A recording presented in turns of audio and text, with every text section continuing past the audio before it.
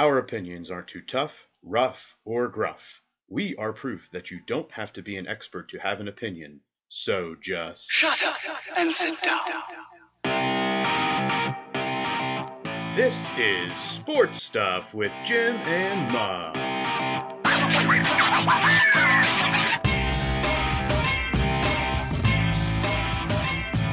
This is Sports Stuff with Jim and Muff.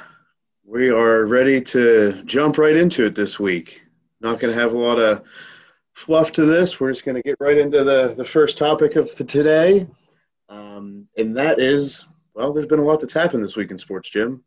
Yeah, very fantastic, yet historical, yet odd week in sports, if you want to call it that. It's been an interesting week in sports, and it wasn't just because of the sports. Right. Obviously, that's kind of what's driving the conversation right now. Obviously, we had some events that have occurred in Kenosha, Wisconsin, throughout this past week, which have led to additional further conversations, just building on the conversations that have been happening within sports for the past 6-ish months, which has led to relevant and necessary action on behalf of athletes in this case. So to set this up briefly, and then we're going to let Jim introduce our guest for this week, a brief setup of what has happened within the sports world, at least this past week. On Wednesday, we've got the Milwaukee Bucks not coming out for their game against the Orlando Magic, unbeknownst to the rest of the NBA at that time, with that game being canceled and then the rest of the NBA games being canceled after that. Also, Wednesday evening, you have 7 Major League Baseball games postponed for all the similar reasons to create some additional conversation awareness to the recent events that have been going on in America. Major League Soccer, 5 of the 6 games were postponed on Wednesday. And then you move into Thursday. You have Naomi Osaka from the Women's Tennis Federation, who decided she was going to sit out of her semifinal match. Whatever that meant to her at that time, she didn't care. She just knew she wasn't playing on Thursday. With that, you also have the NFL teams sitting out their practices, so suspending their Thursday practices. And then within the NHL, they postponed their games on Thursday and Friday. Now, since then, all of these athletic endeavors have restarted in some way over this past weekend. At the latest, I think Saturday with the NHL, they started back on their matches and their games. So that kind of gets us to where we are, but I know that we've invited a guest on the show for today, so I'll let Jim take it from here and kind of lead us into this conversation. Muff and I, and we've in previous episodes have had conversations, and we've both made it pretty clear that we are 2 white guys from Middle America, and we have opinions, and we've said them, and we can talk about it till we're blue in the face, but we kind of want to also, as we've said before, we want to engage in conversation and learn and bring our audience other perspectives and encourage others to have that conversation. And our next guest kind of has done that for me in the past. I've been at protests with this individual. I've learned a lot from this individual. He is big into social justice. I've seen him. I've heard him speak. And I really think his perspective in that arena needs to be heard. He coaches Little League. He is a father of 3, and he is a black man. And I think all of this sports stuff is fantastic. And Muff and I can pontificate for this hour or so segment, or this hour and a half show, but we've done that. So I bring to you Mr. Aaron Wilkinson from Wheeling, West Virginia, and I would like, Aaron, for you to kind of tell me what it meant for you to see athletes take this stance first. I mean, for me personally, it meant a lot because people in everyday life don't always have that opportunity or that platform to kind of make their voices be heard. You can make your Facebook posts and you can make Twitter posts, but realistically, like for me, example, like I have people who follow me on Facebook, but they're like-minded people. So they already kind of know what I'm going to say. They kind of already know my point of view. And for the people who don't agree with me or don't want to hear what I have to say, they're just not going to pay attention. But when it's somebody in the public eye or somebody who plays a sport who says it garners attention. So it meant a lot for me to have people kind of be able to step up and say like, hey, this needs to be talked about. This needs to be brought up in the public eye. You know, one of the conversations I've heard or have had, people like, well, why doesn't everyone just take a day off? Well, the person who works at McDonald's can't afford to take a day off work. The reality of their situation is they're going to get written up at work. They're going to lose that day of pay. They're going to cause more work for their coworkers. Like the effect of them taking that day off work is not, no one's going to notice. You know what I mean? No one's going to really notice that somebody in some small podunk town took a day off work at McDonald's. But like when the NHL and the NBA and the WNBA, it's all shutting down for this, you know, people start to take notice. And it's also kind of ironic because you hear people say, well, keep politics out of sports. Well, politics is part of life. And this isn't just a political thing. This is, you know, African Americans, people of color are dealing with these issues day in, day out. And having those people on that sports platform taking that stand to say like, hey, something needs to be done means a lot to me. I mean, I know that, you know, friends of mine have spoken to me about how much that means. And I just don't know how much more we can all sit by and go like, it'll work itself out, because it hasn't. And it just hasn't. So, you know, the more that people are saying stuff about this and the more that people are calling out this type of behavior or showing it, I mean, the amount of attention that some of this gets is still not enough. There's still people who are like, it's not that big of a deal. Yeah, it's okay. You know, it blows my mind. So my question to my follow-up to that is, you have kids. I have kids. When I saw it, because I was out lifting and the news hit my Twitter feed, and obviously Muff and I have this show, so it's like, oh, we're going to have to talk about this because this is an important thing. My first instinct was to tell my kids and try to explain that to my 4-year-old of what happened. Your kids are a little bit older and vary in ages. How do you explain that to your children, what is going on, in context that like makes sense to them? It's in relation to, because, go ahead. Sorry. It's tough because, you know, kids don't always see what we all see as adults. And it's one of those things where you would like to shield them from the horrors of reality. But, you know, you've got to be able to prepare them for like, hey, somebody might say something. Like my daughter plays high school basketball. Right. So she has suffered through being called the N-word by an opposing team. I don't want her to suffer through that. But, you know, as an African-American, you've got to teach them like, hey, you can't let them get to you. You got to just kind of power through it, use it as motivation. You've got to kind of spin that on its head when you're in that parenting moment. But as a human being, you're like, man, if that kid catches an elbow, oh, well. You know what I mean? Like, right. I was an athlete in high school, and, you know, we in West Virginia, we traveled down south, and I had a few times that N-word was thrown around, and, you know, you just kind of have to bite your tongue and just hold it in and use that as other aggression, motivation, whatever.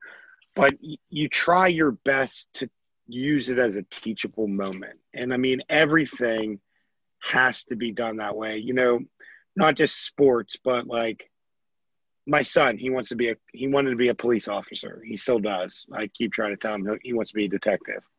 And we were driving in the car and we saw somebody get pulled over. And he was just saying what he would do if he got pulled over. And I said to him, no, son, listen, if you get pulled over, you sit in your seat, you wait till that officer comes up, you treat him with respect, keep your hands on the wheel, wait till he tells you to grab for your stuff. And like I walked him through like the DWB, the driving while black, all the rules and regulations that comes with what you do and how you handle yourself.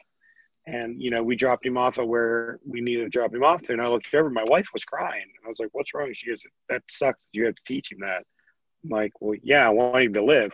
Like, that's just one of those things where there's things in this world where people, I'm not going to go as far as saying it's white privilege. I'm not going to make that bold claim. But there's just things in this world where until you hear about it or it happens to a friend of yours, you would never think, that doesn't happen here. Like 5 times DWB, 5 times. And every time I knew what I needed to do, and I wasn't breaking any laws. I wasn't doing anything wrong. It was just, let's pull this person over and make sure everything's okay.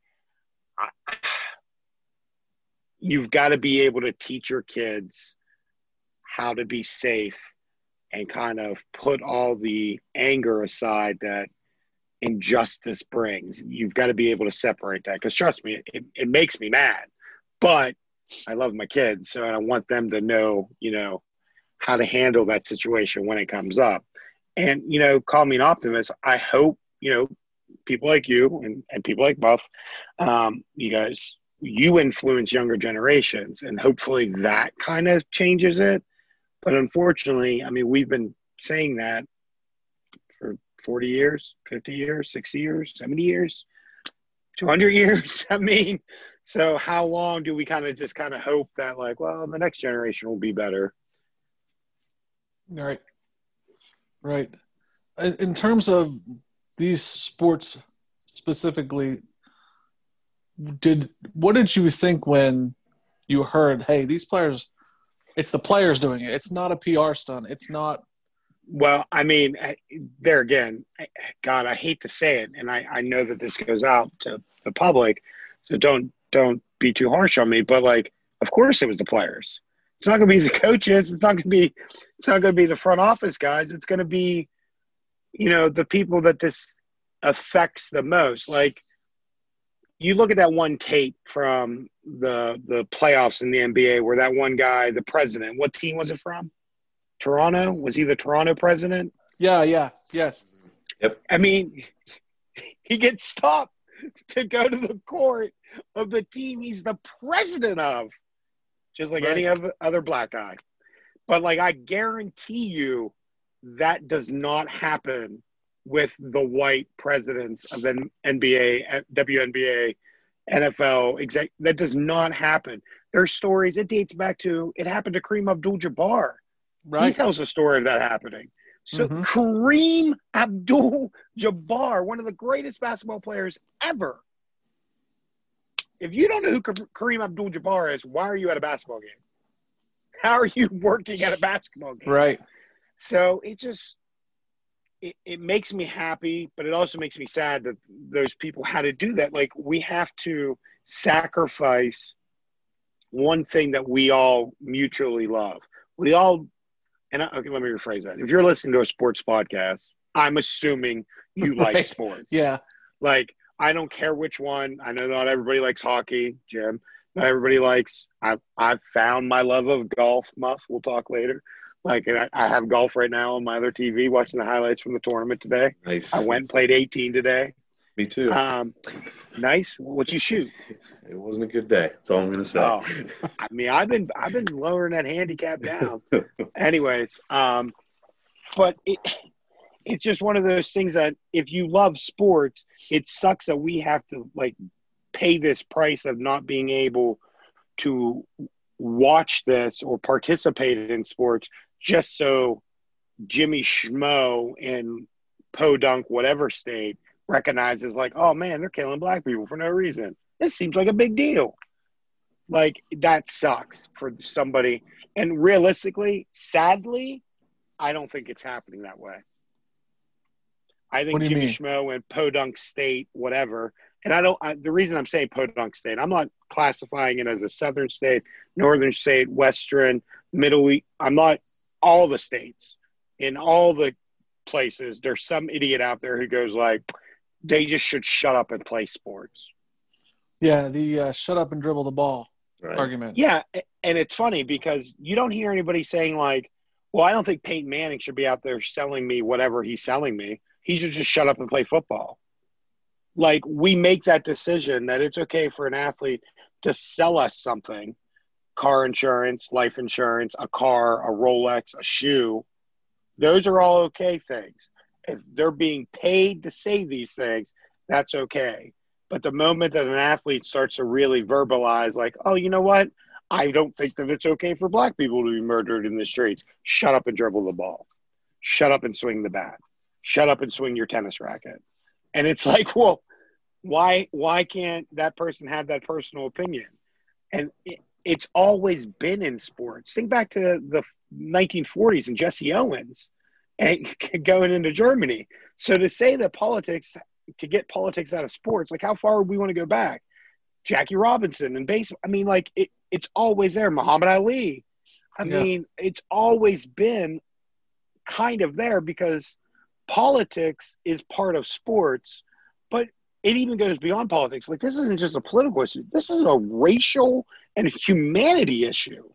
Mhm. So it's not about – it shouldn't be a political issue. It should just be that, maybe we don't kill people or shoot them 7 times in the back. Seems like a simple enough idea. I don't think we should have to lose seasons for it. But unfortunately, that's what it sounds like it's coming to. Let me ask you. And I just keep rambling on. Sorry. No, you're fine. Well, Let we me both ask do you- the same thing. I've listened. I went back and I listened to the catalog. I was very impressed.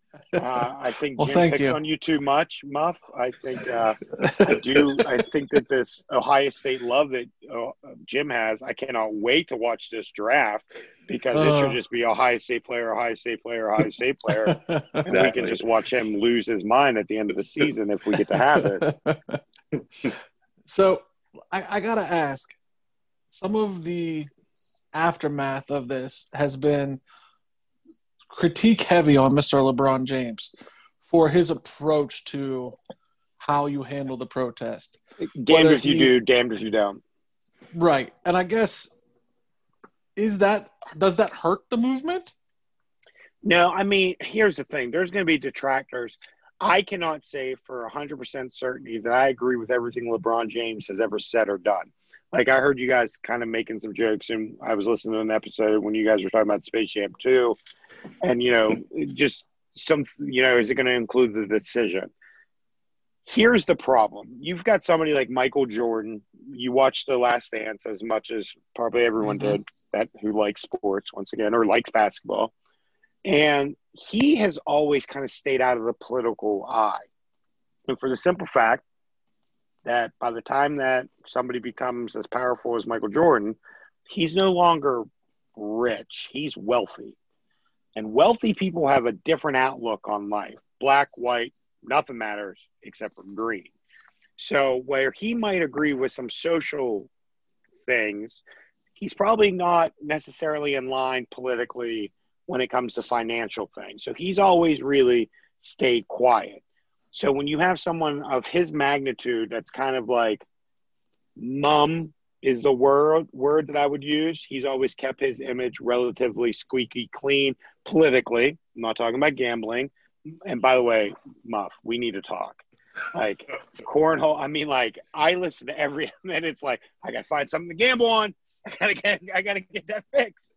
So, but LeBron goes in the opposite direction where he's always trying to elevate, and it seems like other people want to tear him down for that. Yeah, I I agree. personally don't care for LeBron James as a basketball player. I recognize that he's good. I recognize that he's probably great. But I don't personally like him as a basketball player. As a person, he's done I mean, my curse counter is 0, so I'm going to keep it as clean as I can. A butt ton. I mean, he's opened up schools. He's offered scholarships. He's done a lot to help and further African Americans, not just African Americans, but inner city kids. So his ability to kind of help the cause, and I'm using air quotes, I feel like will always be criticized by someone, whether it be somebody within the cause because they feel like he's not doing enough, or somebody outside of the cause who's saying he's doing too much. I mean, what's that line? How do you come up with that line somewhere in the sand of going like, here's the perfect amount? So he makes $100. How much should he donate? Is it 20? Is it 30? Is it 40, 50, 60? I mean, how much does he have to give up of himself compared to, LeBron's out here doing this, that, and the other? I'm a huge Cowboys fan, Jim. You know that. Yep. I haven't heard a lot of stuff coming from Ezekiel Elliott. That's true. He's in a situation where Jerry Jones doesn't want the Cowboy players to speak out. He doesn't want them kneeling. So he's in a completely different situation where LeBron has that autonomy to kind of say what he wants, do what he wants. What are they going to do? Cut him? Are they going to fine him? I mean, like, he's LeBron. So and they have a very progressive commissioner who's willing to support this with ownership that is kind of cutting that edge as well, in so much as they are able to. Everybody, like you said, with the wealthy class. Yeah, I mean, the owners in the end, it's still a business for them. But I think Adam Silver is what kind of drives that discussion to take place between the owners and the players, which is what a commissioner should be doing anyway. I mean, just look at how great of a thing they did when they started to say, like, they're coming back. They're like, we're letting players put whatever they want on their jerseys and whatever they want in relatively speaking terms.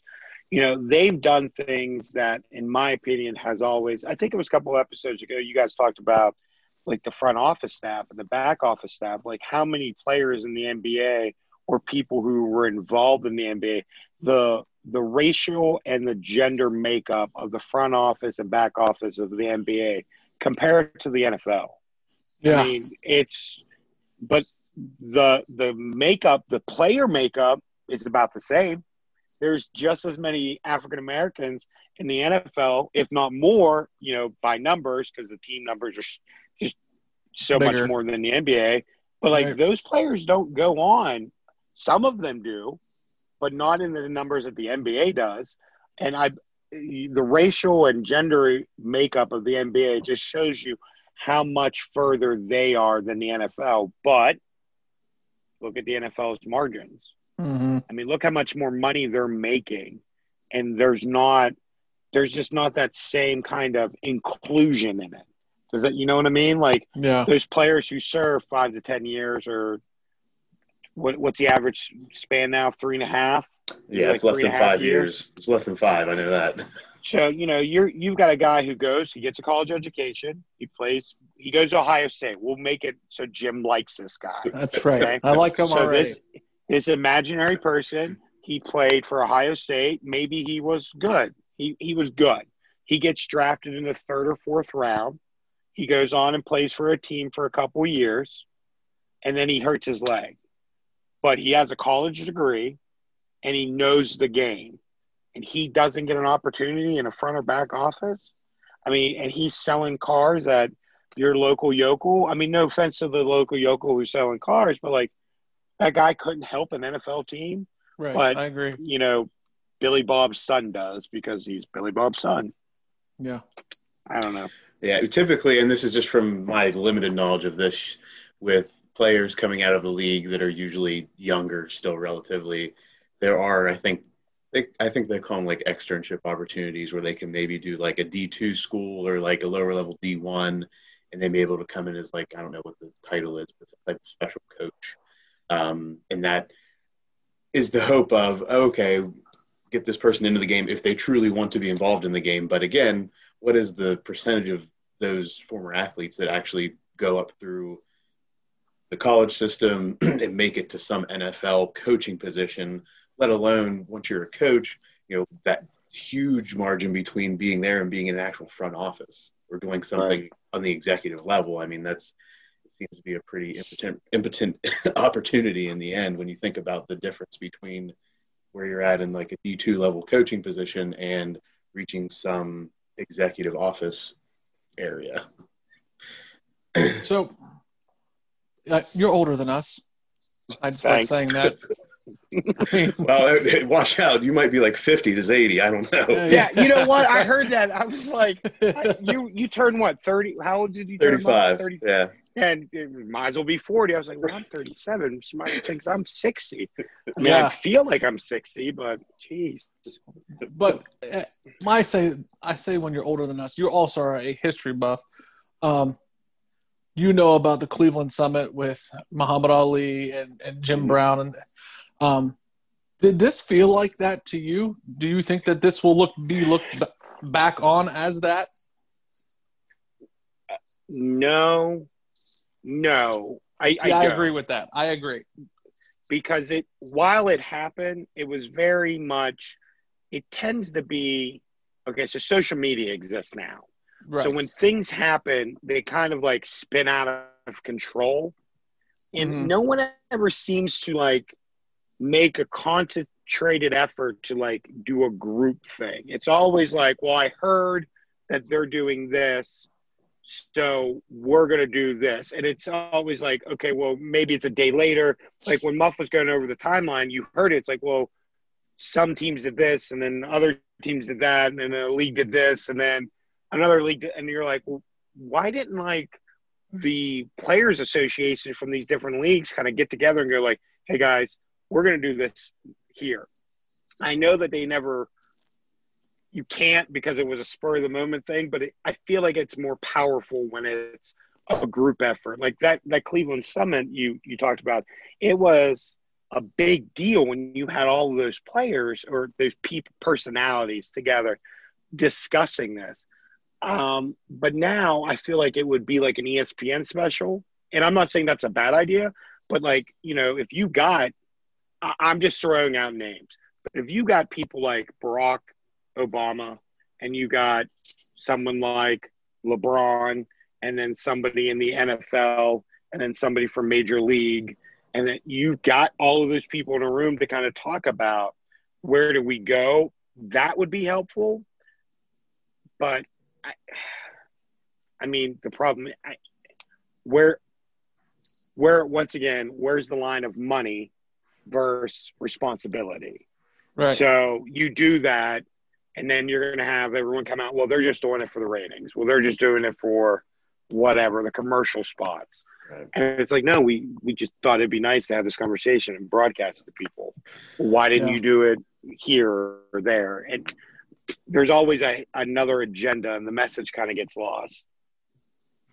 I think what's interesting with that, and going back to some of that monetary discussion, is with the NBA, their collective bargaining agreement, they're currently kind of working through that to extend that. I don't know how far they're looking to go, but I think it was a real conversation that happened in that Wednesday to Thursday time frame whenever you had people advising the players like, hey, just so you know, if you do choose not to play the rest of these playoffs, not only do you miss out on some more money this year, but whenever this bargaining agreement comes up, the salary cap may not be what you think it is, which means that the high points for all of these contracts are going to be lowered. So think about that. It's not just making a statement right now. It's how can this affect you not just this year, next year, but maybe for the next 4 to 5 years as far as the salary cap and kind of the ceiling on salary. So, I mean, that's a real conversation, not for the people like, I think, LeBron, those that are paid at those max salaries, but you've got, those 10th, 11th, 12 guys on the bench who are making that league minimum that means something to them in the end. It's not millions of dollars they're thinking about. They're thinking of, 50, 60,000 that keeps them above water with the whatever lifestyle they choose to live. I mean, it's about day to day sometimes for those guys. Yeah, and I mean, like, I don't want to step on anyone's toes, but it's like when the major leagues were talking about doing it, and I don't even want to go to it because I have a feeling you guys are going to talk about it later. It will be it will be in the asshat segment for sure. That debacle. it's just one of those things where, like, I started to say about, people who aren't athletes have very tough decisions to make. Somebody says something at work and you work at, let's just say, a bank. Okay. You work at a bank. Somebody says something. You now have a decision to make. Do you keep your mouth shut and just kind of let it go because it's one person? Or is there a family behind them and he dropped the N-bomb and you've got to make those day-to-day decisions every single day. And those players are the same way. Like, LeBron can say stuff, but his 11th player on the bench, he can't. So that's why LeBron, heavy is the one that wears the crown, right? Like, what's the saying? So you did well. It's hard, but that's why people look to him and go like, well, if you're not going to say anything, I'm not going to say anything. So they kind of have to. And that's why I respect them for doing it. And I'm happy they did. But I just worry that, like you said, Muff, like at the end of the day, just like everybody else, they got to work. Paid. They need money. They got to get paid. Yep. So people are just going to go like, well, that's nice that you did that, but go back out there and dribble me some basketballs and make me some more money. So as we wrap up this segment, I guess. Of course. I'm trying to figure out how I want to phrase this question. Obviously, we want to see a change. I think all three of us have agreed that we want to see a change. What do you, Aaron, want to see in the immediate future from sports? I would like from sports. Okay, from sports. I wasn't going to load you up that bad. The acknowledgement of the struggle. I mean, like, when athletes perform, look, I by no means am anywhere near what they did. Never. I will be Al Bundy and always claim my high school feats. But I know in high school, when I went out and played football, I gave it my all. Football, basketball, baseball, the three sports I played. And I gave it my all. And besides going out there on a Friday night, like all week I practiced, I lifted weights, I ran, I did all those things. So these athletes give it their all the time through practice, weightlifting. They give up chunks of their lives to be able and put on this show for us on TV or the fans in the audience when it's not COVID. And we get to be entertained and revel in the spectacular feats that they do with athleticism. The least that the sports world could do in return is acknowledge that some of them are suffering or not being treated fairly by the outside world. And whatever way that sports wants to do that, whether it be offering counseling, whether it be offering mentorships, whether it be offering sensitivity training for other players. Look, how many people do you know from your background never went to school with an African American, and said, I've never talked to a black person. It's 2020.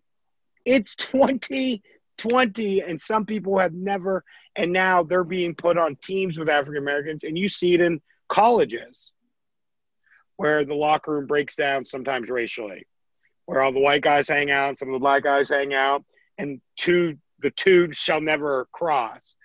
So, it's cheesy to talk about, like, Remember the Titans. But when you look at a movie like that like showed how teams can really be brought together in unity and brotherhood, I hope that the professional world doesn't forget that. Like, the professionalism of sports, baseball, basketball, hockey, all of them, doesn't forget that, like, that brotherhood that can be created and allow those people the opportunity to express some of the hardships they've had and help them kind of deal with it and fight it. A lot of these teams are in big inner cities, and they can do their part by going to inner city schools, talking to the schools, talk to the cops, Have that conversation. Those cops come to your games. Those cops come and are security guards on the side. They do a lot of work for the side hustle. I appreciate you coming on, my good man. Yes, and thank you very much. And sharing your experience. And thanks. Just thank you. I appreciate it. Thank you guys. Now it's time for the Fast Five, Fast Five, Fast Five. This week, we're going to run through a true Fast Five, I believe. This may be the fastest of the Fast Five. So we are going to start it off in the baseball world. We had a no-hitter this past week. Not surprisingly, it was against the Pittsburgh Pirates. Yeah. I think that was the biggest note of the whole no-hitter. It was the first no-hitter of 2020. About halfway through their current season. Which, to me, was surprising, given that there was a large break. I thought we'd at least get one sooner. And I thought it would come against the Pittsburgh Pirates. Yep.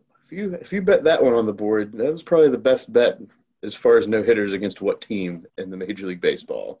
Can you say his name, Muff? Lucas what? Lucas Giolito. He threw 101 pitches. That is actually a pretty low pitch count. If I threw 101 pitches, my arm would fall off. If I did 101 of anything, it's probably going to be tough on my body. All right. This happened this past Tuesday. Yep. He struck out 13 in part of his 101 pitches. As would be expected, there was no one in the stands, which is a record of sorts, or notable that it's the only one of that type. I think the other game or other no-hitter that was witnessed by the least amount of people, I believe, was in like the late 1800s. 1884 and August 4th, there were 500 people. The one. So that's notable in its own way, I guess. His manager wanted to cry. It was so special to him. I don't know enough about this pitcher. I mean, I don't recognize the name, which would lead me to believe he's probably a younger pitcher. So it might be special manager-pitcher relationship. Who knows? But it's good on him. It's a no-hitter. It was, yeah. I think, about the 18th or 19th in Chicago White Sox history. So that's fun. Good for Lucas Giolito. A bright spot in baseball, I guess. So good for him. There we go. More on baseball coming up. Not in the Fast Five, but in other segments. No, yeah. The next topic in the Fast Five. We're going to let Jim take this one away. Daytona. NASCAR. So the second race at Daytona for the year, the Coke Zero Sugar 400.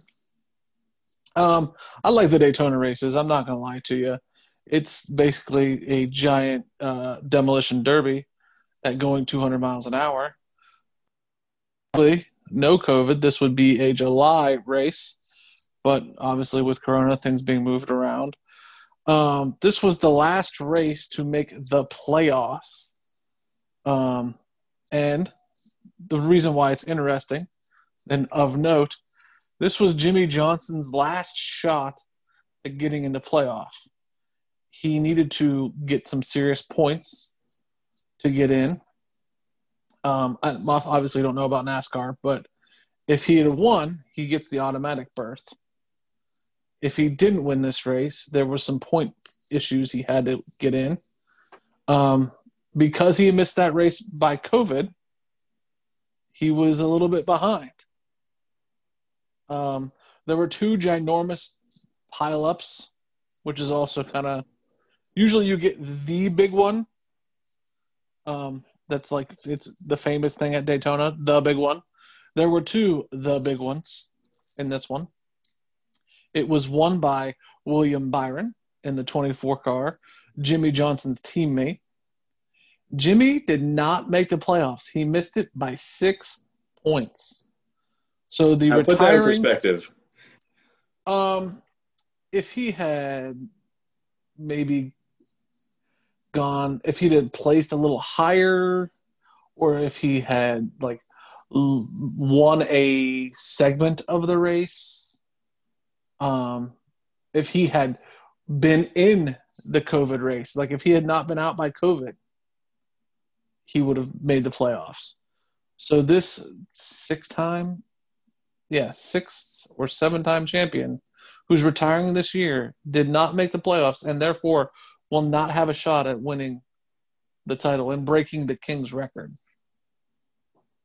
The King being Richard Petty. I knew that one. That one. And then the real thing, the reason why I bring this up is they have and I didn't realize this, a regular season champion.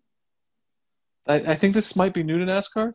Kevin Harvick is the regular season champion going into the playoffs, which is odd to me that NASCAR has a regular season champion. I don't know. How many races? Nothing. How many races are in the playoffs? Hold on, and I'll tell you. I knew you were going to do this, and I should have had it ready, and now I feel like I should have been ready for this. So there's 16 drivers. Okay. In the field, and I believe there are 1, 2, 3, 4, 5, 6, 7, 8, 9, 10, and there's 10 races, so 10 more weeks in the playoffs.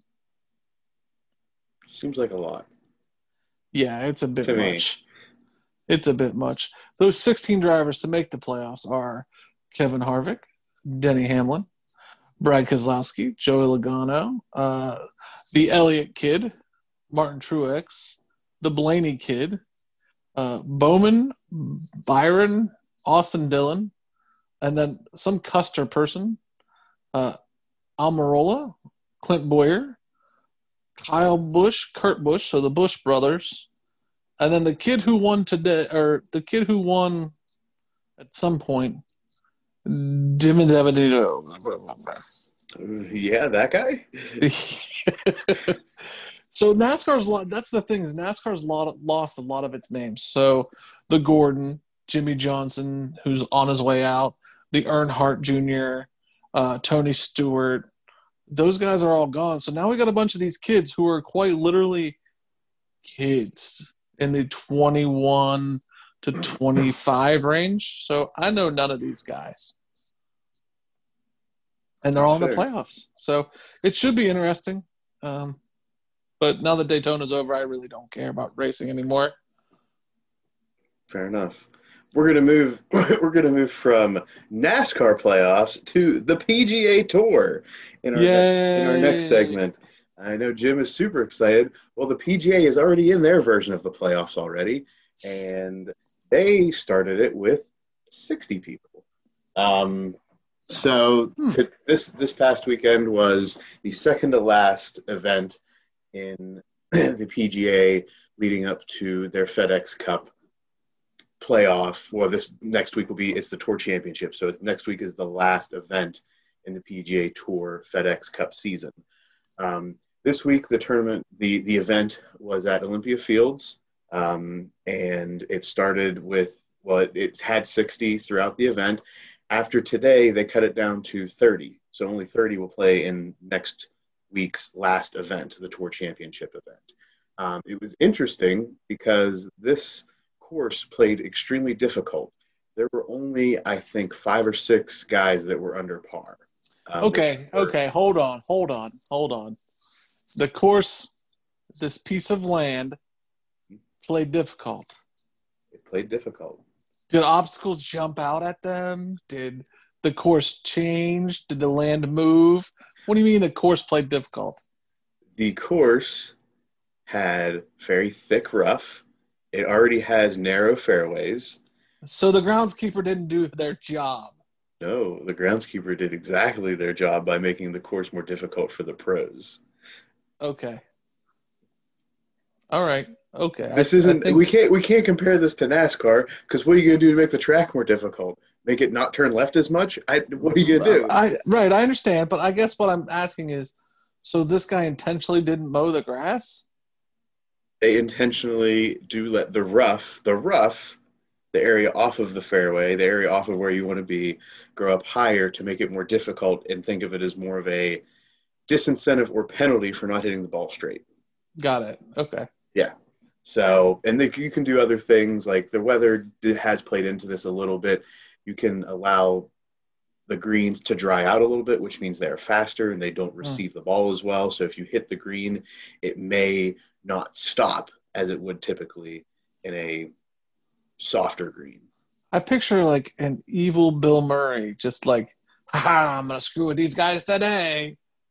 I mean, that is sometimes what happens, I think. And then the players get mad and then they're like, oh, well, we'll make this a little bit better for you. But it was interesting today. I watched maybe the last hour of the broadcast when I got back from my own golfing adventure, which did not go as well as it did for the PGA professionals. But in the last hour, there was drama. Dustin Johnson on the 72nd hole, the last hole of the tournament for him, made a about 30-foot birdie putt to force a playoff with Jon Rahm. Okay. Also, within the last 20 minutes of the regular broadcast, Mackenzie Hughes, a Canadian golfer, actually played his way in to the last 30 on his last hole by making a sand save right off the right side of the 18th green, which is a huge deal to get into this last tournament because it's guaranteed money. And there are other incentives. Obviously, you get to not just get the guaranteed money of, even if I finish last, I get this. He has the opportunity to play for more money. And he probably even has an outside chance if he were to win, that he would win, I believe it's $10 million that the FedEx Cup champion wins. So think of the NASCAR champion of Right. the Yeah. playoffs. So, I Wow. mean, there's huge incentive to just being able to continue playing. And then in a kind of serendipitous way to end the tournament in the playoff between Jon Rahm and Dustin Johnson. Jon Rahm made a similar putt that Dustin Johnson made on the 18th green in the first playoff hole to win this week's event Huh. at Olympia Fields. So the question is, did you bet on any of this? I did not bet on golf this week. Wow. Good for you. Self-control. It's been a slow betting week. It's been a lot of other things going on in life that have led me not to get too involved in betting this week. So All right. don't worry, we'll be back at it in the next couple of weeks as some level of football begins. Gotcha. Speaking of football, the next topic in this week's Fast Five, Fast Five, Fast Five. Shout out to our boy Scott. Scott drumming up some business on the Twitter machine for us by calling us out for not talking about Lionel Messi wanting to leave Barcelona. Yeah. So this guy decides, I want to leave. And how long had he been there? He had been there, I think, the entirety of his professional career, which for him was probably about 12 to 15 years.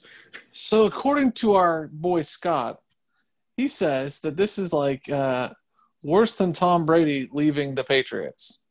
This is groundbreaking news in the world of professional sport. So, soccer, as we call it, is internationally popular. Messi is an internationally popular human being. He is a well-known superstar in soccer. But as I pointed out as part of our back and forth a little bit, Messi is also 33 years old, which in soccer terms is getting there. This is like the equivalent of Tom Brady in age, maybe not as old as Tom, but in that arena, in that waning years of your career. So it was either his club decides, hey, we're going to bring you back and we want to still try to win, win a championship, win our leagues. Or they decide, maybe it's about time to let this go. Now, in the soccer world, it's interesting because in order for another team to sign him, they also have to pay transfer fees. So you have to pay money to be able to have the opportunity to sign him. So this is like baseball players coming from Japan. You sign these huge transfer fees. It has a similar gauge there. So the transfer fee, the original reports are this could be anywhere from $150 million just to have the opportunity to sign him. And if he's going to get, a multi-year contract that goes into play, you could be looking at $400 million just to get him on your team. Well, that's not going to happen. in the soccer world, it does happen. And this is where you come to realize how much money is behind these soccer teams. Because it does. Wow.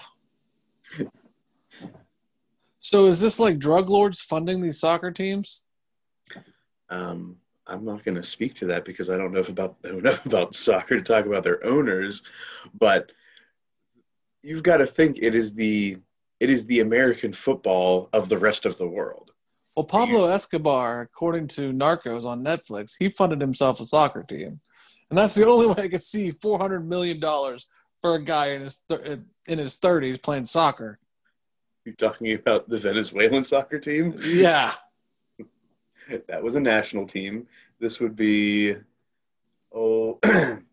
this would be like the equivalent of an MLS team as opposed to the United States Olympic squad. $400 million. This guy better crap out gold bars. Well, he does win the Golden Boot, the Ballon d'Or, in the French speak. So he's won that 6 times. So I guess there is some argument to be made that he does crap out gold bars. Gold. All right. Well, thank you at Scott LaRock for providing us some fodder and for giving Jim and I an opportunity to try to burn you down in soccer, something we know nothing about. So we appreciate your service to the podcast. His only problem was he thought we weren't going to address it. We addressed it poorly, but here, Scott, we addressed it. It's the one. Here it is. You get what you get. Right. And last, and certainly least, on this week's Fast Five, the Big Ten. Hey, Muff, guess what? I did no research on this topic. Mm-hmm. I knew it was coming up. I knew it was going to be a thing. I did no research on it. I didn't look it up. I did nothing for this. And guess what that means? You're not going to talk about it. It means I'm just like Kevin, the commissioner of the Big Ten, and feel like I am qualified to talk on it, even though I've done no homework on it. And I'm going to speak on vague generalities, and my listeners are going to feel like the Big Ten parents. So let's go. Have at it, buddy. You give me a Kevin Warren presser. We're going to do a thing, and you're going to like it. So rumors are we may or may not play. Our season may start Thanksgiving weekend. We're not real sure. But that might be a thing. We'll let you know. That's what they're doing. You're not wrong. The biggest, just, I don't even know what to say, just brain fart moment of this whole thing for me is thinking of how you can't have some semblance of a plan if you do want to move forward with this. Because if you're going to start in Thanksgiving weekend or in that late November time frame, you mean flu season? Well, not even that. Get beyond that, beyond the fact that it could happen. To align with the playoff is impossible by starting in late November. So yeah, if you're going to provide any pressure to the FBS committee to discuss this and want to extend the playoff or do something with the Big Ten involved, you have to have a legitimate plan in order to leverage that against them. There's no plan. That's what I'm saying. That's the dumbest part of the thing. Is welcome to Kevin's world. Welcome to Kevin's world. We throw it against the wall and we see what sticks. So here's the thing. Maybe he just wants his kid from Florida to play for a national championship. Well, that's what I was going to come up with. See, you did it. You did it right there. This is what everybody in our world is doing. The conspiracy theories, okay? And I know we have this we don't talk politics rule on this show, but this is one of the conspiracy theories, okay? There's Kevin wants to impact the election, rumor going around. So he's holding off the Big Ten season to impact the election. You can infer who he sides with on that if you want, listener. There is a rumor going around that he tried to form a coalition of all of the Power Five, and he got laughed at. There's that rumor. Feinbaum is pushing that rumor that he went to the SEC to get them to join Team Let's Shut It Down, and the SEC laughed at him. There's rumors that he has all these files of emails from presidents of Big Ten schools that he's holding on to in a safe where they all agreed with him, and he's made a promise not to share those. Listen, you PR nightmare. You need to get out in front of this because the steamship is coming. And if you have this magical idea that you're going to start on Thanksgiving weekend, the least you can do, the very least you can do for all of us is say, guys, guess what I'm going to do? I'm going to start the season on Thanksgiving. And guess what I'm giving you, America? Ohio State versus Michigan on that day. You're welcome. But no, he just comes out, we may start on Thanksgiving. I don't know anything else, but that's what I might do. Get out of here, Kevin. We might hate you. Get out of here. And you know what else is funny? You know who we don't hear out of? Pac-12, Muff. They did the same thing. Nobody's hearing any complaints about the Pac-12 because they gave us a 14-page document labeling out crystal clear why they did what they did. You can get me all riled up. Thank you, Kevin. Kevin, continuing to affirm his asshat status. He's the original, the OG asshat. He's the one. And that does it for this week's Fast Five, Fast Five, Fast Five. We now have an update on our Fantasy Football League. Get pumped. The Sports Stuff Fantasy Football League is slated for its draft this Thursday evening. This Thursday, we will have 10 budding owners.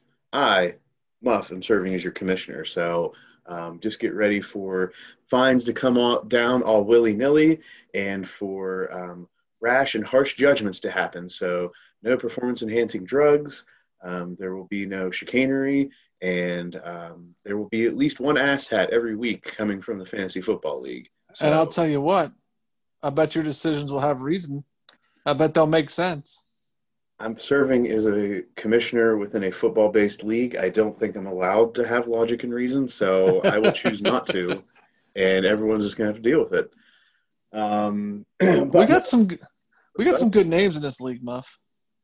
Toss out some of the names we have in our fantasy football league, buddy. Frankie Buckets, The Average Joes, I Like Sports, Pine Riders Anonymous. Oh, that's me. Hughes Legit Team, Tampa Bay Gronkaneer. The Tampa Bay Gronkaneers. Old Big Nate coming in hard. Bucketville Butchers. That's me. That's Jim. Scott's Swell Team. Well, let's hope that they're a little bit better than Swell for his sake. Yeah. Aaron's team. Wilk, you got to get on the name there, buddy. And I think that's it. I think I hit them all there. We got 10 teams, 10 chosen warriors in our battle for the bottle. For the bottle, and we still need to come up with this last place lack of prize, whatever we're going to name it. I think we should name it after Kevin. The original asshat? The original asshat. That's my nomination. Any other nominations? Get at us on Twitter. We have limited time. I mean, we could ride this out through the first part of the season if we really think about it. So Kevin Warren is number one right now. Any other thoughts from those in the league? Which we should just call it the Kevin. Don't put his last name in there. The Kevin. Kevin. Yeah. The Kevin is thought one here. The Kevin is in the lead right now in the clubhouse. Yeah. If we have any challengers that come through. So one thing I did this week is I actually sat down and did a little breakdown of myself for my draft, which is not abnormal. And I know that Jim's just going to just destroy me for this because I'm putting more time in this than I need to. But I'm not going to destroy you. I'm not going to destroy you. I have questions. Okay. And obviously, I don't want to give away your strategy. So I'm going to try to do this in a vague manner. Well, how about I generally describe what I do, and then maybe that will answer some of your general questions and you can prod a little bit more. Yeah, do that. Let's do that. So I typically break down each position. So in this league, we have all the typical offensive positions. You've got some flex options. And on the defensive side, we're doing a team defense as well as an individual defensive player. Mm-hmm. So I usually break all of those down. Obviously, so for some of the skill positions, like running back and wide receiver, you need to be a little bit deeper in how far you go.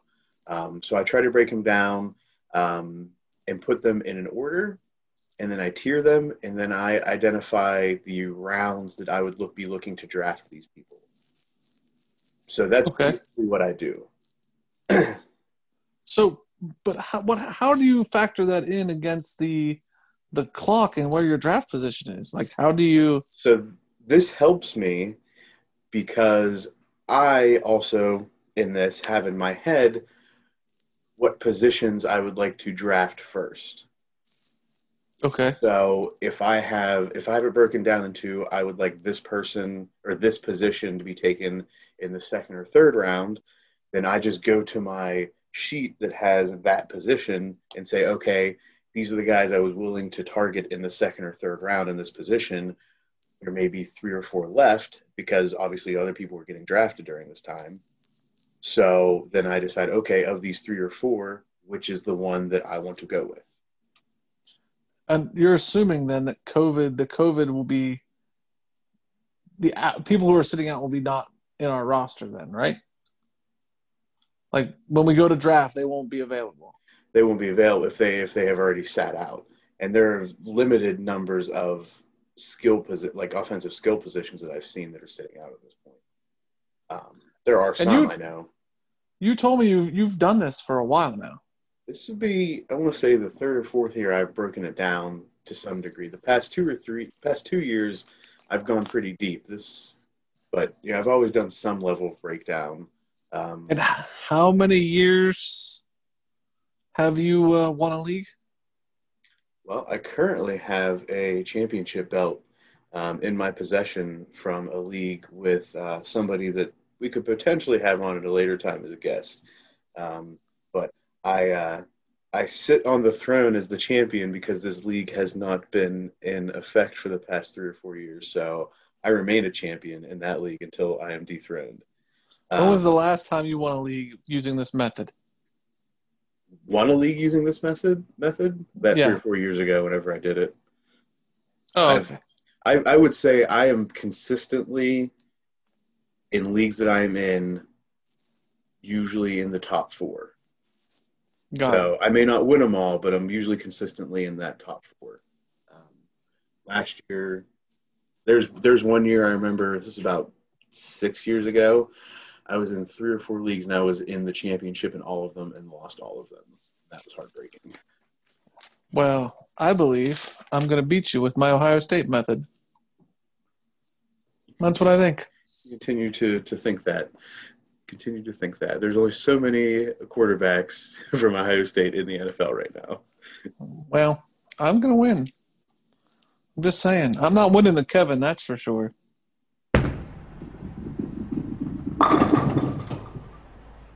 It's our time for the good, the bad, and the asshat. I shared it on our social media. Coaching a 12-year-old Sky Brown on the mega ramp. Did you see it? I did. Can you hear me, Muff? Did. Wow. The Rona got me for a second over here, I think. So here she is on this mega ramp. And for those who don't know, a mega ramp is basically this giant wooden structure where you ride a skateboard down, you leap over a giant gap onto another wooden vert ramp. This 12-year-old is at the edge getting pumped up to do it. And there's Tony Hawk, the legend of skateboarding, getting her pumped up and giving her advice to do it. And she's shaking it out, trying to figure out, like, I'm ready to go. And she's talking to herself. And there's Tony Hawk, like, you got this. And she does it.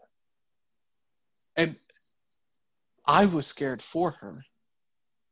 Like, I was legit scared. And she goes, I'm like, oh, Jesus.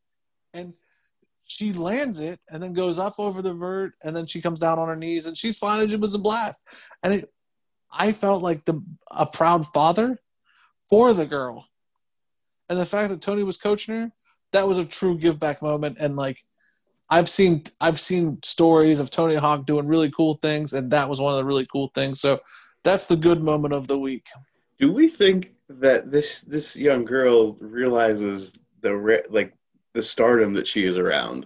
Like, I wasn't even a skateboard kid growing up, and I still played Tony Hawk video games. Oh, I think so. I think I don't think he walks around and is like, oh, I'm Tony Hawk. But I think she's like, oh, that's Tony Hawk. And I think he makes it so cool to be around him that eventually that just wears off, and it's somebody who's coaching to do it. And then when she's looking down this giant ramp, she's not even thinking, holy hell, it's Tony Hawk talking to me. But I think afterwards, like, when she's like, oh, Tony Hawk helped me do that, you know? Oh, I don't care who you are beside me. I need to get down this thing. Right. Like, holy hell, this is amazing. But it was so cool. It was very touching to see all that happen. And I like when people like that give back to their sport. So it was really cool. So next up, the bad. And we had talked about this in the opening segment. But New York Mets general manager, Brodie Van Wagenen, was caught on a live mic. For some reason, baseball and these live mics seem to be a thing. Can't get out of their own way with the microphone. I think we're right. I think he was right. They need the Bob Uecker switch. Yeah. And he's caught speaking very candidly about the leadership of MLB Commissioner Rob Manfred. Apparently, he was of the impression that Rob Manfred did not want the players to step away from the game and not play at all. Rob just simply wanted them to take a break, do a little demonstration, and walk away. And on a live mic for about 45 seconds, he kind of besmirches the commissioner's name and basically says he feels pressured to do this. And it's a bad look for Mr. Brodie here. And then, of course, once he realizes he's on a live mic, he's going to come back and retract his statement, say it's a miscommunication, pin it on an underling. That's the underling who told him wrong. And basically goofs up the whole moment that was to be had. And it was a good moment. I mean, the players came out. Everybody stood up. A Black Lives Matter T-shirt was placed at home plate. Great gesture. And we are supposed to believe that was very player-led. But because of this snafu on the live mic, we don't know. Now, did Rob Manfred pressure them to just do that? Did the players want to actually not play at all? We'll never know. Rob Manfred said it was up to the players. I had nothing to do with it. Brodie now says it was a miscommunication. It's just a bad look. That's why it's the bad part of this segment. Now, it hasn't made it to asshat level because I think genuinely there may have been a miscommunication. MLB needs a week off from asshat status, I think. Yeah, and I mean, it's baseball. They tend to botch these things, so they did good. It was a nice gesture, but ugh, that's how I feel. Ugh. Baseball is still going to baseball. Yeah. And so that leads us to the asshat. And I understand I might catch some flack because this asshat this week is not an actual person. But this week's asshat goes to freaking cancer. Chadwick Boseman, the actor who played James Brown, Jackie Robinson, And the most notably, the Black Panther died of colon cancer. Very tragic. He was a very profound actor. From what all of the Twitter tributes have shown, he touched a lot of lives. That tweet, his final tweet, which was basically a memorial to him, was the most popular tweet ever. Just a really nice guy. That Black Panther movie is iconic. Has done a lot for a lot of people. And basically, cancer took another life. And I think everybody's been affected by cancer. Buff, people in your life, people in my life. So, cancer, you are an asshat. So, congratulations, you bastard. Welcome to the Asshat Club. So, there you go. But not a cheating bastard, because we all Not know a who cheating that is. bastard. Not a cheating bastard. That is reserved for the Astros. All right, There you go. everybody. That's the end of the segment. Potentially the end of the show. We'll see how the editing goes. If it's not the end of the show, if it is the end of the show, this is Sports Stuff with Jim and Muff. Follow us on Twitter and Instagram at SportsJimMuff. Get at us. Let us know what you think. Trip us. Let us know whenever we say something wrong, or that you want to, maybe provide some expertise you think you can bring to the show. We accept guest opportunities, but you have to show some expertise in order to get that nod. So, Or at least some kind of knowledge of something. that's We're awesome. gurus of nothing. Right. We just talk. We talk about things because we know a little bit about it. Yeah. Yeah. Eventually, we're going to have to get Scott LaRock on here. I don't know what he's knowledgeable on, so He was a mascot for a minor league baseball team. that gives him knowledge of being super hot in a suit. Exactly. I have been a mascot, but not for a minor league baseball team. Exactly. And I really just want to hear Scott LaRock tell us what it's like to be a mascot. Breaking down our second to last division in the NFL. Let me tell you, this is a popular segment. And this week, Muff, I called in a ringer. I was unable to do research for this segment. But I called in a ringer who wrote my notes this week. And my research assistant has some freaking fantastic notes. Your research assistant. Is this an unnamed research assistant? Well, I don't want to give away this golden goose that I've found. But let me tell you, her tacos that she makes are fantastic. It's good to know that there will still be an Ohio State bias to this breakdown. Actually, you know what? The thing is, there's not. And that's what I was looking for. There's not. But the notes she took, fantastic. Holy heck. Might get some real breakdown from Jim on this one. You may. That being the case, I'll lead us in, and I'll let you pick the first team based on your notes here. So last year in the AFC West, starting out, the Chiefs were the division winners and also later on Super Bowl champions at 12-4. The Broncos at 7-9. The Raiders, now in Las Vegas, also at 7-9. And the Chargers, just another team that's hanging out in California at 5-11. And my favorite team. So we're going to go with the Chargers. With the Chargers, okie dokie. Yeah. Yeah. We got a quarterback, Tyrod Taylor. Yeah. And Justin Herbert. Rookie, Justin Herbert. I think that's going to be a quarterback battle in the beginning. I have faith in Tyrod. He did well at the Bills that in 2017. And then he went to the Browns in 18, I think Herbert will eventually take it over. But the Chargers are notorious for quarterback poops. And then they got lucky with Rivers.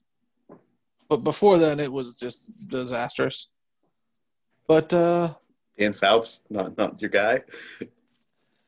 yeah, you know what I'm talking about. The one that we speak of that I don't even like his name. We should have had Eli. Is all I'm saying.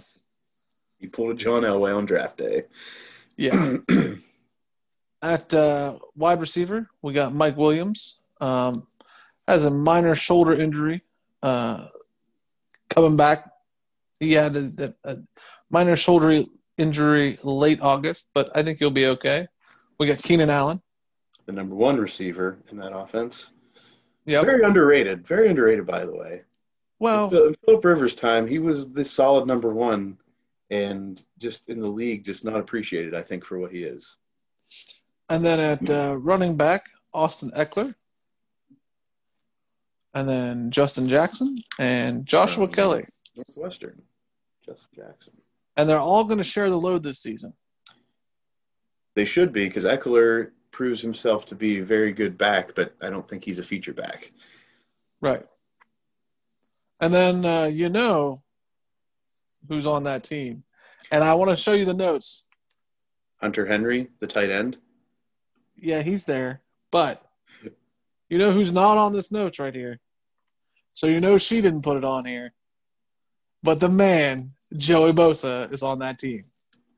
He is on that defense, which had terrible stats last year. Yeah, but They gave up 345 points, which is like only two teams I think are worse in the whole conference than them. he can't be the whole defense. Okay, he can't. Well, the way you talk about Chase Young, I feel like he's going to be the whole team. Chase Young's a different beast. Oh, okay. Anyway, that's the Chargers. There's only one person we give the beast tag to, and it's not Chase Young, just so we're clear. That's the Chargers. Moving on, I'll let you pick. Okay, we're going to go to the Denver Broncos. We're going to the Mile High City. We've got the dancing fool on the sidelines, Drew Lock, slated to be their quarterback this year. We'll see how that goes. How healthy is Melvin Gordon going to be at running back? They got Jeff Driscoll, too, at quarterback. They have who? Jeff Driscoll. Somebody that came from Purdue? Yeah. Did he come to see? He's from Purdue? Is that true? I don't know, but he signed a 2-year, $5 million contract, Muff. I have no idea who he is. It's not like they're going to just let him sit there. Drew Lock's a rookie, 23-year-old kid. Drew Lock is not a rookie anymore.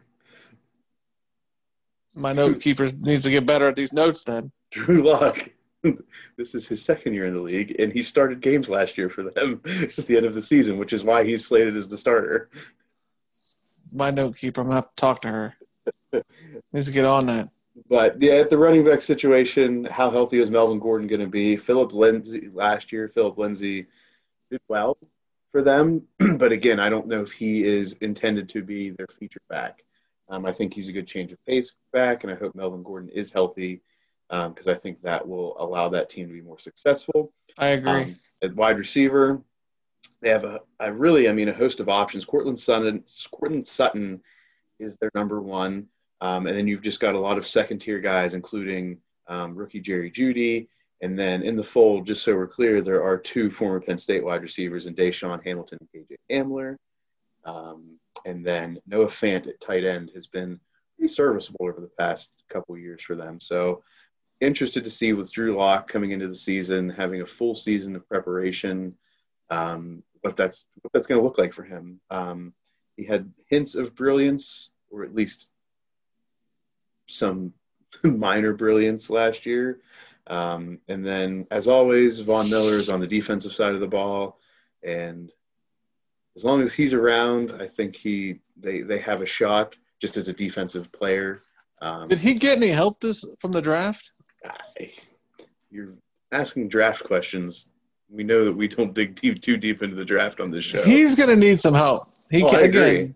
Once they found out that he was the man, the second year after them being the man, they exploited him, and that's the Joey Bosa effect too. Is that the Joey Bosa effect? I mean, that's what happened to him. Was my point? Is that like that was what happened to him in college? That's what was happened to him.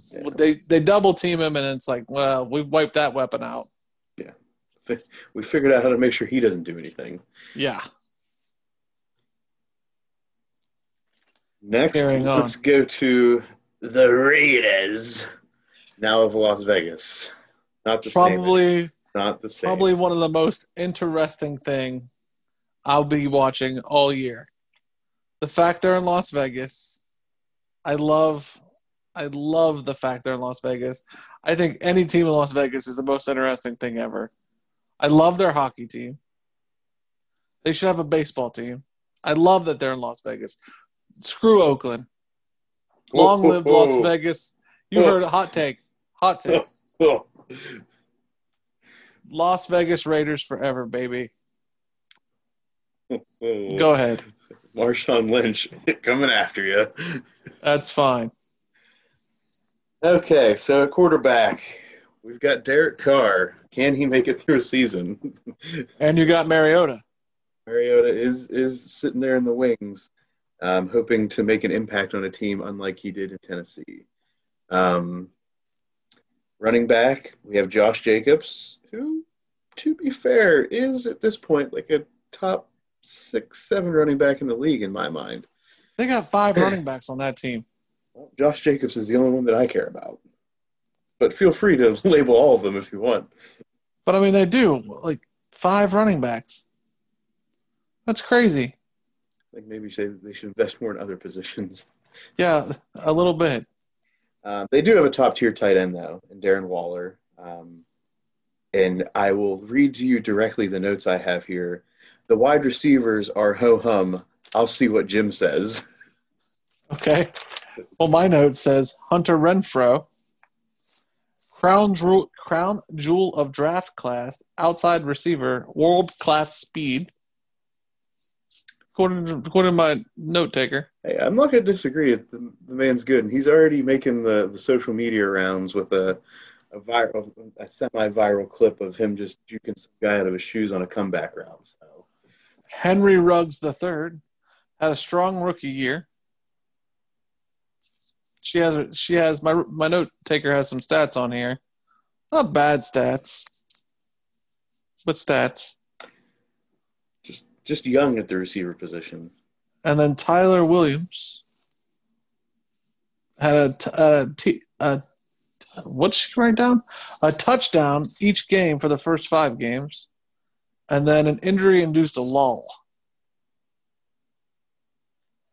So they're young. I agree with that.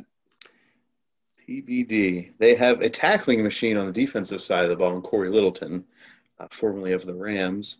And they're going to need it because they somehow surpassed the Chargers defense in allowing 419 points against them last year. Look who is in their division. Who we're about to talk about.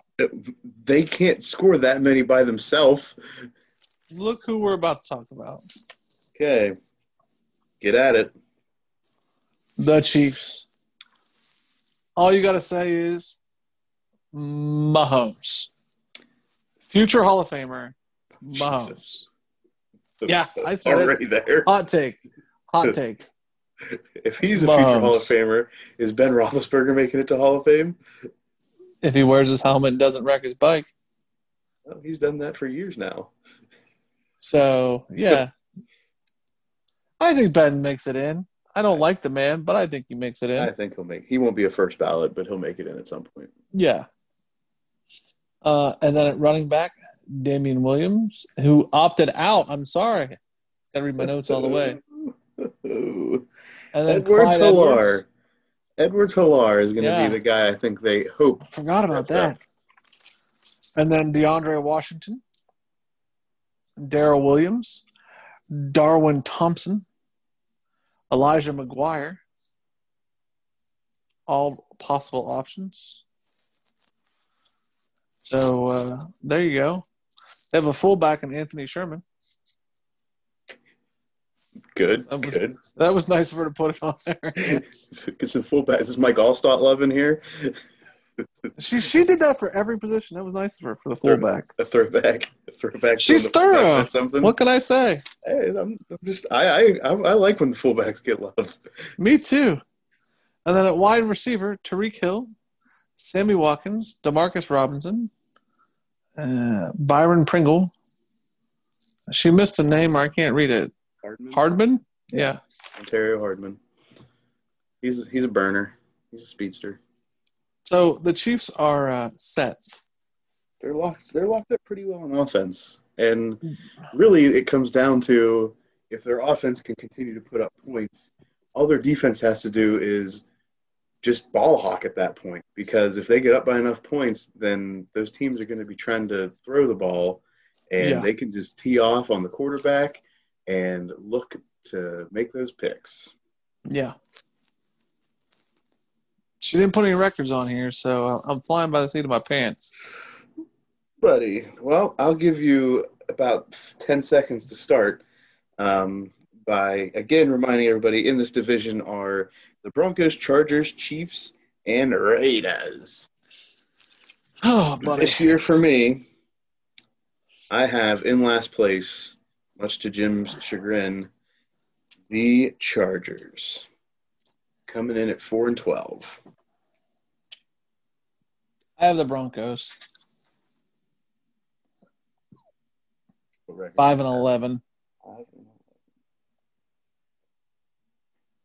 In third place, I have the Broncos. In third place with a record of 7-9. I got the Chargers at 6-10. In second place, I've got the Raiders coming in at 8-8. Me too. Same thing, 8-8. Which means we both, to nobody's surprise, have the Chiefs getting this division. I have the Chiefs ending up at 13-3. And I'm not copying you, but I'm copying you. I thought 13-3 as well. Well, I mean, it's one game better than them last year. I was going to do 14-2, but I was like, you're giving them way too much credit. 14-2 is some rarefied air. Yeah. I mean, 14-win total. I think if they didn't have that COVID sit out, I probably would have gone 14-2. But I don't think they'll do that. But COVID, yeah. I don't know. I want them to repeat because I would like to see, but my man in New England's going to get that ring, so I'm just saying.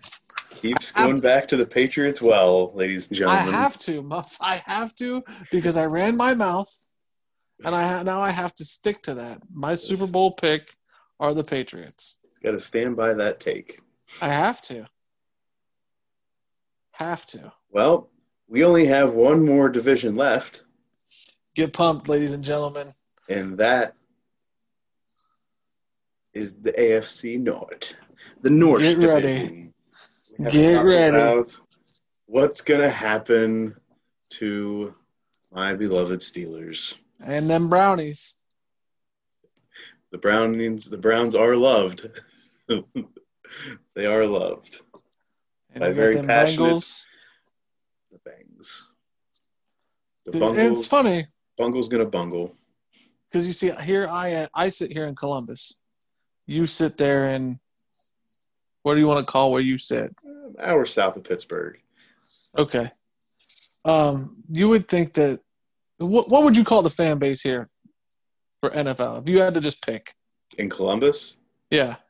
In Columbus, I would say they probably lean more towards Cleveland. They lean towards Cincinnati. Good for them. It's very weird. Good for them. Yeah, and so as they lean towards Cincinnati, it's weird because they get that let down. Yeah. And so, like, when they see the Browns doing okay, they go up there and like, oh, we're Browns fans now. And the Browns let them down. And it's this constant disappointment. Then you understand why they just give up and go to Ohio State. So now, with no Ohio State, this is going to be a very sad town. Very, very sad town. Well, at least if you're going to go with the Bengals, at least you got Joe Burrow to hang your hat on. Hopefully. Oh, buddy. Oh, buddy. He is the second coming. They hope. We'll talk more about it. They We'll talk hope. more about it next week. But Joe Burrow is the man. The man. And that's our breakdown of the AFC West. One more to come, and then we'll be able to actually, in about 5 or 6 weeks, revisit this and see how badly we are doing. I'm pumped. Me too. So that ends this breakdown. Couple shout-outs. Shout them out. Couple shout-outs. Once again, thank you, Aaron Wilkinson, for coming on the show. Thank you, everybody who has signed up for our fantasy draft. I appreciate that. Shout out to Scott again for being active on the social media, pointing out some things that we needed to touch on. I think that's everybody who interacted with us this week, right? Did we miss anybody? It's all the major interactions. We appreciate it. All the likes that we get on Twitter, we appreciate it. Hugh gets at us. Hugh Mulvey, yep. There's another one that is always liking our stuff. He's in our league. He's in our league. Dave. Dave. Burnzinator coming in hard. Yeah. He's always liking our stuff. So shout out to him too. Big shout out to him. So everybody interacts with us on social media at Sports Gym Muff on Instagram and Twitter. I gotta memorize this. I get it so bad. But thank you for interacting with us. Really appreciate it.